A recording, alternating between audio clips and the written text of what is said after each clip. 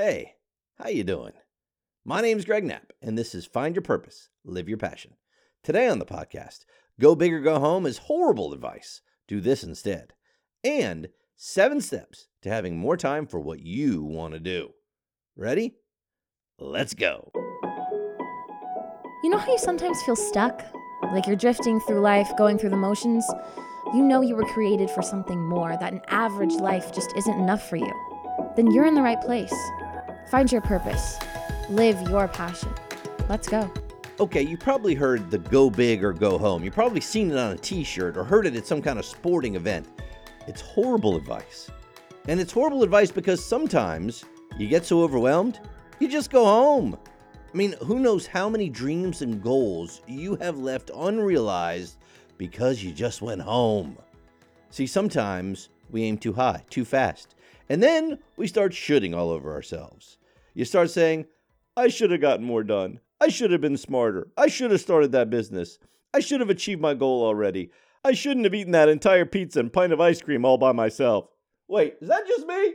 Or you start thinking the dream is just too big for you.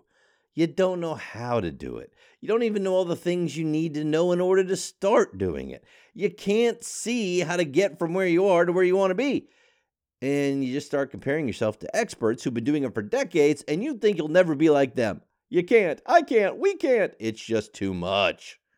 Really, all that is just so destructive, especially that eating the whole pizza thing. You should really stop doing that.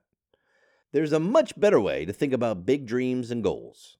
I heard an interview where a world-class female athlete was asked, how did you accomplish so much? Her reply, I didn't really have lofty goals when I started. I just wanted to get good enough and make enough money to feed my dog. Once I did that, I set higher goals.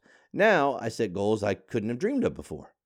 Yes, she created a goal, achieved it, created momentum, and then got so much confidence that her goals became bigger and bigger, and now they're enormous. See, when you're just starting out or feeling down, or maybe you're even feeling depressed, your mind will not believe that you can go big, so you go home. Go big or go home can be wrong and discouraging. Here's what you do. Start, build, then go big. See, if you can just begin, that might be enough to get your mind to start to believe. Then you can keep going. Then you believe even more. Then you start setting some more ambitious goals. Then you start enjoying the process of becoming who you want to be. And the goals get bigger and bigger and bigger, just like that world-class athlete. She went small, won, went bigger, won again, and now she goes large. She sends other people home. I like what Michael Corda says about it. One way to keep momentum going is to have constantly greater goals. So don't get me wrong. Setting big goals is an awesome thing to do. Just don't let the size of them paralyze you from taking action. Don't become discouraged because you didn't change the world in a day. Instead, take your bigger goals and break them down. Create smaller goals to get there. Action plans for the next day, week, month, 6 months, year, 5 years. Take action every day, and that's how you watch your small steps turn into something big. But the key is to set an attainable goal and get started today. I love what Benjamin Franklin said about it. You may delay, but time will not. And here's the other side of it. I had a friend of mine who spoke very eloquently to me about grace. He reminded me, we are all flawed. No matter how much we try, we make mistakes. All have sinned and fallen short of the glory of God, and it's okay. Give yourself some grace. Give your friends and family some grace. Take a breath. If you've had a tough time or two, budget some time for a pity party if necessary. Just not too long. Then regroup. And then go.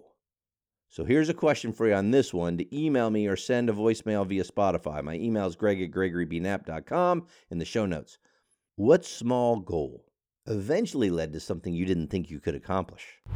If this podcast resonates with you, I've got a favor to ask and a gift to give. Subscribe or follow and rate the show and get 3 people to listen. Ask them to get 3 people to listen. Once you've done that, email me personally, greg@gregorybknapp.com. Let me know you've done it, and I will give you a gift. Okay, I've got something great for you. 7 steps to having more time for what you want to do. Now, there's a lot here. So I put the link to my blog post about this in the show notes so you can go back and reference it. Here we go. Everybody gets 24 hours in a day, yet some seem to get more done in the same amount of time. The question is, how? Well, the place to start is to figure out how you currently spend your time. And that is the precise way to talk about it. We spend time, or we waste it. Benjamin Franklin said time is money, but I disagree. Time is more valuable than money. See, you can make more money. You can't make more time. But Greg, you said you were going to give me steps to save some time, and now you're telling me you can't make time. Come on. Well, we can't make time, but we can invest it and spend it wisely and free up your time for what's most important. And that's what we're going to do. But before you spend time being efficient, make sure you're being effective. At what's important to you. Are you spending most of your time on what you want to become and do? So the first thing to do is find out. Leonardo da Vinci said, time stays long enough for those who use it. Step 1, keep a log of how you spend your work and leisure time for 1 full week. Greg, you're killing me. We're talking about how little time we have, and you want me to use some of it, logging how I spend it? Yes, I do. Trust me a little. You will be shocked. I'm telling you, shocked at some of the things you are spending your time on. I know I was when I did this. Write down how you spend every minute of the day. Everything. Sleeping, getting ready for work, commute time, how much time you spend on different tasks at work, talking with colleagues, water cooler stuff, lunch, dinner, family time, television, email, web surfing, social media, golf, workouts, going out with friends, church, phone calls. I know it can be tiresome to do this, but we're only going to do it for 1 week just to see how your time goes. It is worth it. Now, at the end of the week, review your list. Which activities on your list do you like doing? Which ones do you dislike doing? Which ones do you hate doing? Which ones are you really good at, and which ones are a struggle for you? Make note of that. I love what Zig Ziglar said about our time. Lack of direction, not lack of time, is the problem. We all have 24-hour days. Let's figure out where we're using those 24 hours. Here are a couple apps you can use to help you track your time. There's Forest, Rescue Time, Toggle without the E, Clockify. Check them out, see which one works best for you. You will be shocked. Step 2, avoid time sucks. Take a look at your list now that you made about how you've been using your time. What are you doing that is truly a waste of time? Now look, we all need to relax and recharge, but are you doing it purposefully? You need to be strategic in your choices. Look at all the extra time you're going to have to do the things that really matter to you. Let's take a look at our time sucks. TV. Americans watch an average of 4 hours of TV a day? What? So don't channel surf. Plan the few shows you actually want to watch. Don't just binge Netflix. Search for a specific movie or show to watch once or twice a week. Or just don't watch it all. Now, I know it sounds crazy, but if you try it for a week, you might not miss it very much, and you will not believe how much time you now have for better things. How about the internet and social media? Oh, man. I know you think it's just a break or something to do while you're bored. I'm just going to check TikTok. I'm just going to look at my YouTube shorts. I'm going to check out my gram. But before you know it, you've been scrolling for an hour. So schedule your internet time and set a timer when you log on. By the way, boredom can be a good thing. It can give you quiet time to actually think and contemplate and come up with great ideas or maybe even solutions to some of the problems that have been rattling around in your head. Don't try to fill every second of your day with some type of input. Our brains actually need some downtime to be able to think. Another time suck? Email. Now look, I know you need email. Everybody uses email. But every email does not have to be responded to the second you receive it. This can really distract you from your important focus. How can you do deep work if you're interrupted all day long? You just don't want to react to other people. You want to be proactive. So what if you made this the signature on your email? It's on mine. It says this: in order to be as effective and efficient as possible, I only check my email at 11 a.m. and at 4:30 p.m. If there is an emergency this policy doesn't take care of, you may call me. What? Greg, there's no way I can do that. You have no idea what I do. I have to be accessible. I have to answer email. You just don't understand. You're right. I don't know exactly what you do. And maybe this wouldn't work exactly for you. But think about how you do your email right now, and could you reduce it that would really help your day? Could you check your email 3 times a day? I can't imagine, unless you're a customer service person, that you really need to be checking your email more than 4 times a day. Because think about that. That means you're checking it every 2 hours of your workday. And if you're checking more than that, how do you ever get any deep work done? See, to me, you explain it to your colleagues that you really need to focus on this important work. So send out an all-staff email explaining this, why you're doing it, and then try it for 2 weeks. It will change your life. All right, so now that we've got this thing started, let's ramp it up. Let's get to the point where we can eliminate, automate, delegate, and negotiate. Now, these are concepts I'm sure you've dabbled with a time or two, but I really like how Jennifer White describes them in her book, Work Less, Make More. Let's start with eliminate. That's step number 3. How often is a need to really a need to? Could you make it a get to or I don't have to? Look at the list you made on how you've been spending your time. What can you eliminate to create more time for what really energizes and excites you? Now, if you're about to say, nothing, Greg, then you need to look again. And check that attitude buster. All of us do some non-essential activities. Remember the 80-20 rule. 20% of our activities produce 80% of our results.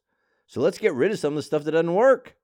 Now, if you're really worried you're going to miss something, try this. Stop doing a few of the activities you think might not be very important and see what happens. Did anyone notice? Did you really lose anything?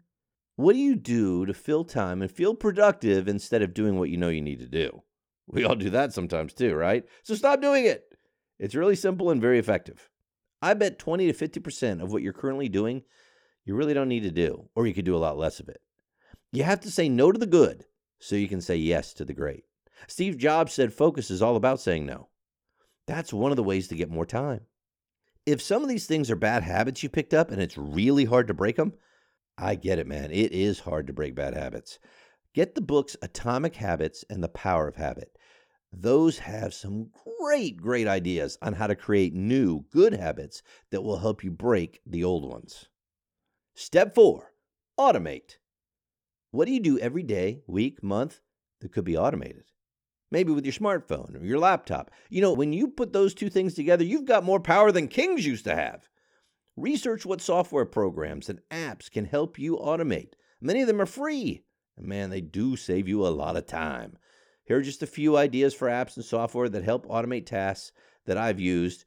IFTTT, Zapier, Jotform, Microsoft Power Automate. If you're in sales, Insightly CRM, Robotask, EventBot, Evernote, Google Calendar, Calendly, Shoebox, Dropbox, Contact Form 7, and on and on and on. Find the ones that work for you. And how about creating some email templates for frequently asked questions and situations? Here's what I mean. Write a great thank you email. Save it as a template. And the next time you need to thank somebody, you just spend a minute or two personalizing it. Then you're hitting send. Sweet. Do the same thing for every type of email you tend to write repeatedly. And is it a huge time saver? And remember what Mozart said. The shorter way to do many things is to only do one thing at a time. Focus. Hey, you can also cluster your tasks. A close cousin to automation is clustering, grouping, batching, whatever you want to call it. This is where you take your simple tasks and you do them all at the same time instead of allowing them to constantly interrupt your day. Now, I do this with email, snail mail, voicemail, and more. If I'm using social media, I create all my posts at one time and then schedule them out via Hootsuite. And then they go out at different times throughout the week, and I just spend one day working on that for the entire week. I do the same thing when I'm working on ideas for blog posts or podcasts. What task can you use clustering with? I love what Thoreau said. It's not enough to be busy. So are the ants. The question is, what are we busy about? Step 5, delegate. Check your list of how you're currently spending your time one more time. And look for the tasks that need to get done that you either don't like to do, you're not good at doing, or just aren't the best use of your time. How many of these tasks could you delegate to somebody else? Now, almost all of us could delegate more, so why don't we?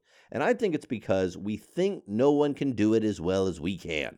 Now, sometimes that's true, but often it's because we don't invest the time to train someone to do it the way we want it done. It is going to take a while to train somebody to get them really good at it. Have you ever tried this? Have you ever tried to delegate something, spend a couple of minutes with somebody explaining what you want, and then you get all upset when the results aren't exactly what you were hoping for? Well, you got to take some responsibility for that.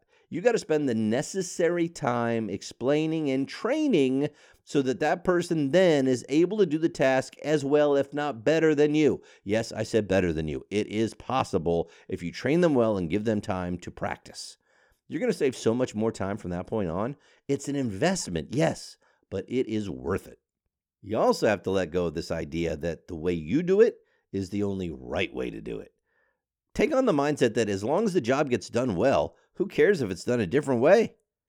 Another reason we don't delegate as much is we don't have the staff to handle it, right? Well, there's a couple options for that. If you work for someone else, go to your boss and explain how much more productive and profitable you can be for the company if she could help you delegate these tasks to someone better fitted for them. Offer to do it on a trial basis so she can see how much more productive you will be on the things that matter most, and that is key.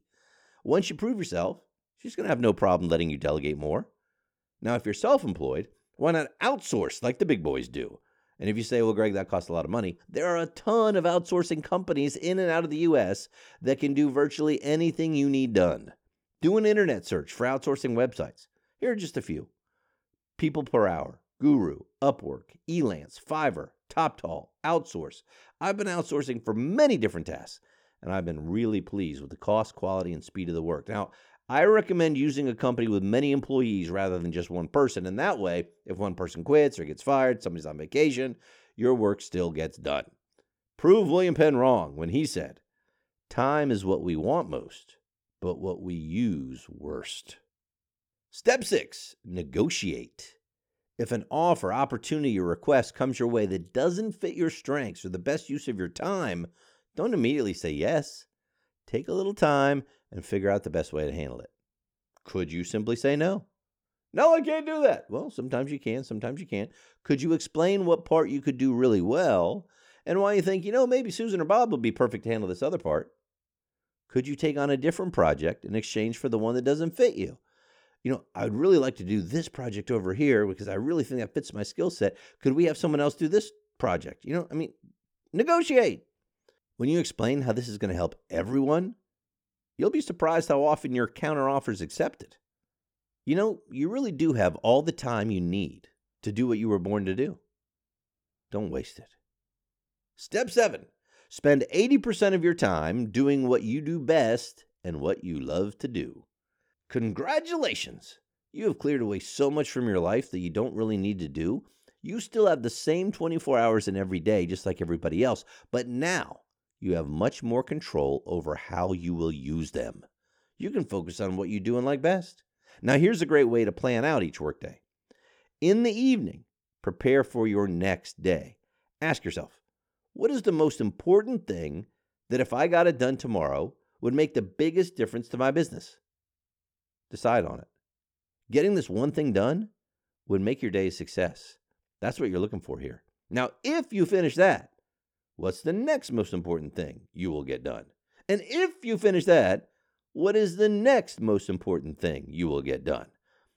I wouldn't go much further than that. Don't overbook your day. Now, I know you might have little to-do tasks that you got to get done, but I'm talking about the big, deep work stuff.